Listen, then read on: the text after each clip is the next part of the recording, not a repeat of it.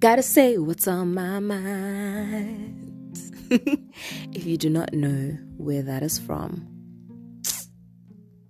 I don't know. You need to do some history. Anyway, welcome back. Wow, I'm really getting some momentum going here. This is now the third episode of my series. Oh my God, I got a series. Let me tell you, I've got this painter theme for my podcast or for this season, and I don't even know how that happened because I don't even know how to draw a straight line. I'm not at all artsy. It just happened. And when I went to Discover and looked at other people's podcasts, they had like themes and stuff, and it was all cute and pretty, and it all went. And I'm just like, you know what? This is what I want. So I got to stick to this, a color to the canvas. And so I've just been doing painter themes. Otherwise, I'm in no way a painty, artsy person.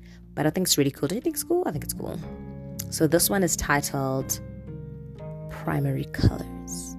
And I think the others were randomly titled. Well, the second one was randomly titled. But this one, I think it is appropriately titled because when you think of a primary anything, it's usually the first of anything. Primary colors, primary caregiver, primary, it's the first thing. And so since this is about family, I think primary colors is the best name to go with. So what are we talking about today? Well, what is on my mind? And please don't get me wrong, the things I choose to speak about are not an indication at all of how my life is going. I'm a conversationalist. I talk to a lot of people, and I'm very empathetic, and sometimes I find myself very deeply invested in whatever they're going through. So it starts to bother me as though I'm the one going through it, In case you think I am a nutcase, I'm not a nutcase. But today's episode, or what's on my mind today, is normalizing cutting off toxic family members. Yeah, I said it.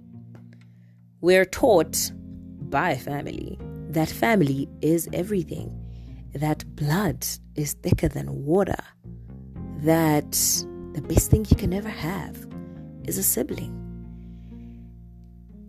And as history would show it, a lot of rivalries and a lot of things that go wrong, they start in family. Why do you think when they are investigating a murder or something, they always look at the family first? You gotta look at the family first. It'd be very naive of you to overlook the closest people to your life. Know what I mean? So, I cannot speak for any other race except the race I have personal experience with, which is Black people. My African people. Wow. Ooh, wow. You can be considered so much as an outcast if you dare even think of such, like cutting off family. Which is weird for me because let's put aside the fact at the moment that you are blood related to this toxic person, right? Let's put that aside. Let's take into account that it is a human being and they're not good for you mentally or emotionally, or maybe sometimes, unfortunately, even physically or even spiritually. Like, family just has a way to weigh very heavily on your soul. And because we're taught that family is everything and nobody can love you or will ever have your back the way family does, which is true a lot of the time, but some of the time, the toxicity outweighs the fact that they're family. And that's a fact. You should not be forced to hang in there or to stick around or to put up with it just because it's family. Okay, now I'm going to throw in a live example. okay? Because I've been through something like this. My family, from my dad's side, we have unfortunately had to cut all ties with my dad's side of the family because, as I mentioned in the first episode, I'm a pastor's kid. So we're very Christian as Christian gets. And like in most cases, anybody before dad, they're very traditional, cultural, ancestral, that hoodoo voodoo stuff. And because dad is a very my way or the highway type of guy, he was like, if you guys are going to keep inviting me to these family ceremonies only for you to do things not the Christian way, slaughter cows, sheep, goats to dead people, I don't want to be a part of it. So if this is going to happen, don't call me. And they started not calling him. And unfortunately, that caused a rift in the family. And we've just had to do it without them. It happens. Wasn't so much of a hard thing to do because I wasn't too close with my distant family. It becomes a lot harder when the toxicity is coming from someone who is a lot closer, a lot more fundamental, a lot more primary than distant uncles and aunts and cousins and stuff. When it's a parent or a sibling or even an in-law, it's very difficult with in-laws because there's that whole thing where you have to love one another, you have to get along, you have to be good to each other. You have to. These are people you have to impress for the rest of your life. But it becomes tricky when some of these people that you have to do all things with weigh heavily on you. Their energy, I'm a strong believer in energies. Their energies, their auras, their personas are just so draining to you,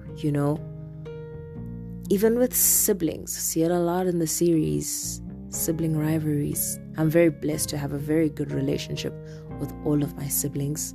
All our conflicts are easily resolved, but sometimes that's not always the case. Parents sometimes, parents. I think I should save the parental toxicity for the next episode. Otherwise, this is going to go on for longer than I'd like it to. Parents, they can be very toxic. And to other people who are on the outside looking in, when you cut off a family member, it looks like you're the bad person. They don't even take time or give it a chance to hear what was the cause of this. Everybody always looks to the reaction and never the trigger. And you're always a bad person when you cut off a family because it's something that is undone. When you decide to just be a nomad, I don't even know if I'm using that word correctly, but when you decide to just go off on your own and just be your own person and just, those, I don't talk to my father anymore, those strained situations. I never used to understand how that could happen because I was so naive, but the older I've gotten, the more I've gotten to understand that no matter what ties you together in the relationship, no one should ever have to put up with a situation where they feel drained or they lose themselves, no matter what the ties are. That's why I believe, I don't support, but I believe in divorce. If something is no longer serving you, if you're no longer happy, if whatever the situation may be, if it is no longer good for you, leave. Leave. If it is unsolvable, if it is irreconcilable, if the other party isn't willing to play their part to make sure that, that's another thing. We're so afraid to tell our elders, that you've got ABCD problem. Fix it. It's making you a nasty person. Shame on you. You're just kind of expected to deal with the horrible and poor behavior. You're expected to just smile and grin through it. Because what? Your family? Because what? You're younger? Because it's not your place to say anything about it? No. I disagree. I completely disagree. Like I said, I am strong supporter, believer, ambassador of mental peace. I'm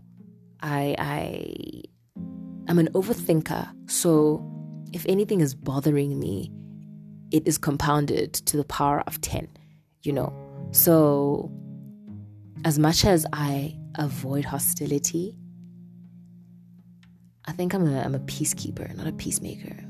There's a difference between the two. When you're a peacekeeper, you avoid conflict. You keep your feelings to yourself if you're not feeling a vibe, just because you don't want to rock the boat, And it's good to a point, because when you're a peacekeeper, you end up sacrificing too much of yourself to keep the peace. But when you're a peacemaker, we need to be peacemakers. I'm preaching to myself as well, because I'm not there yet. We need to be peacemakers. We need to confront the problem. We need to find a way to resolve the problem so that it doesn't get to the point where we need to cut people off.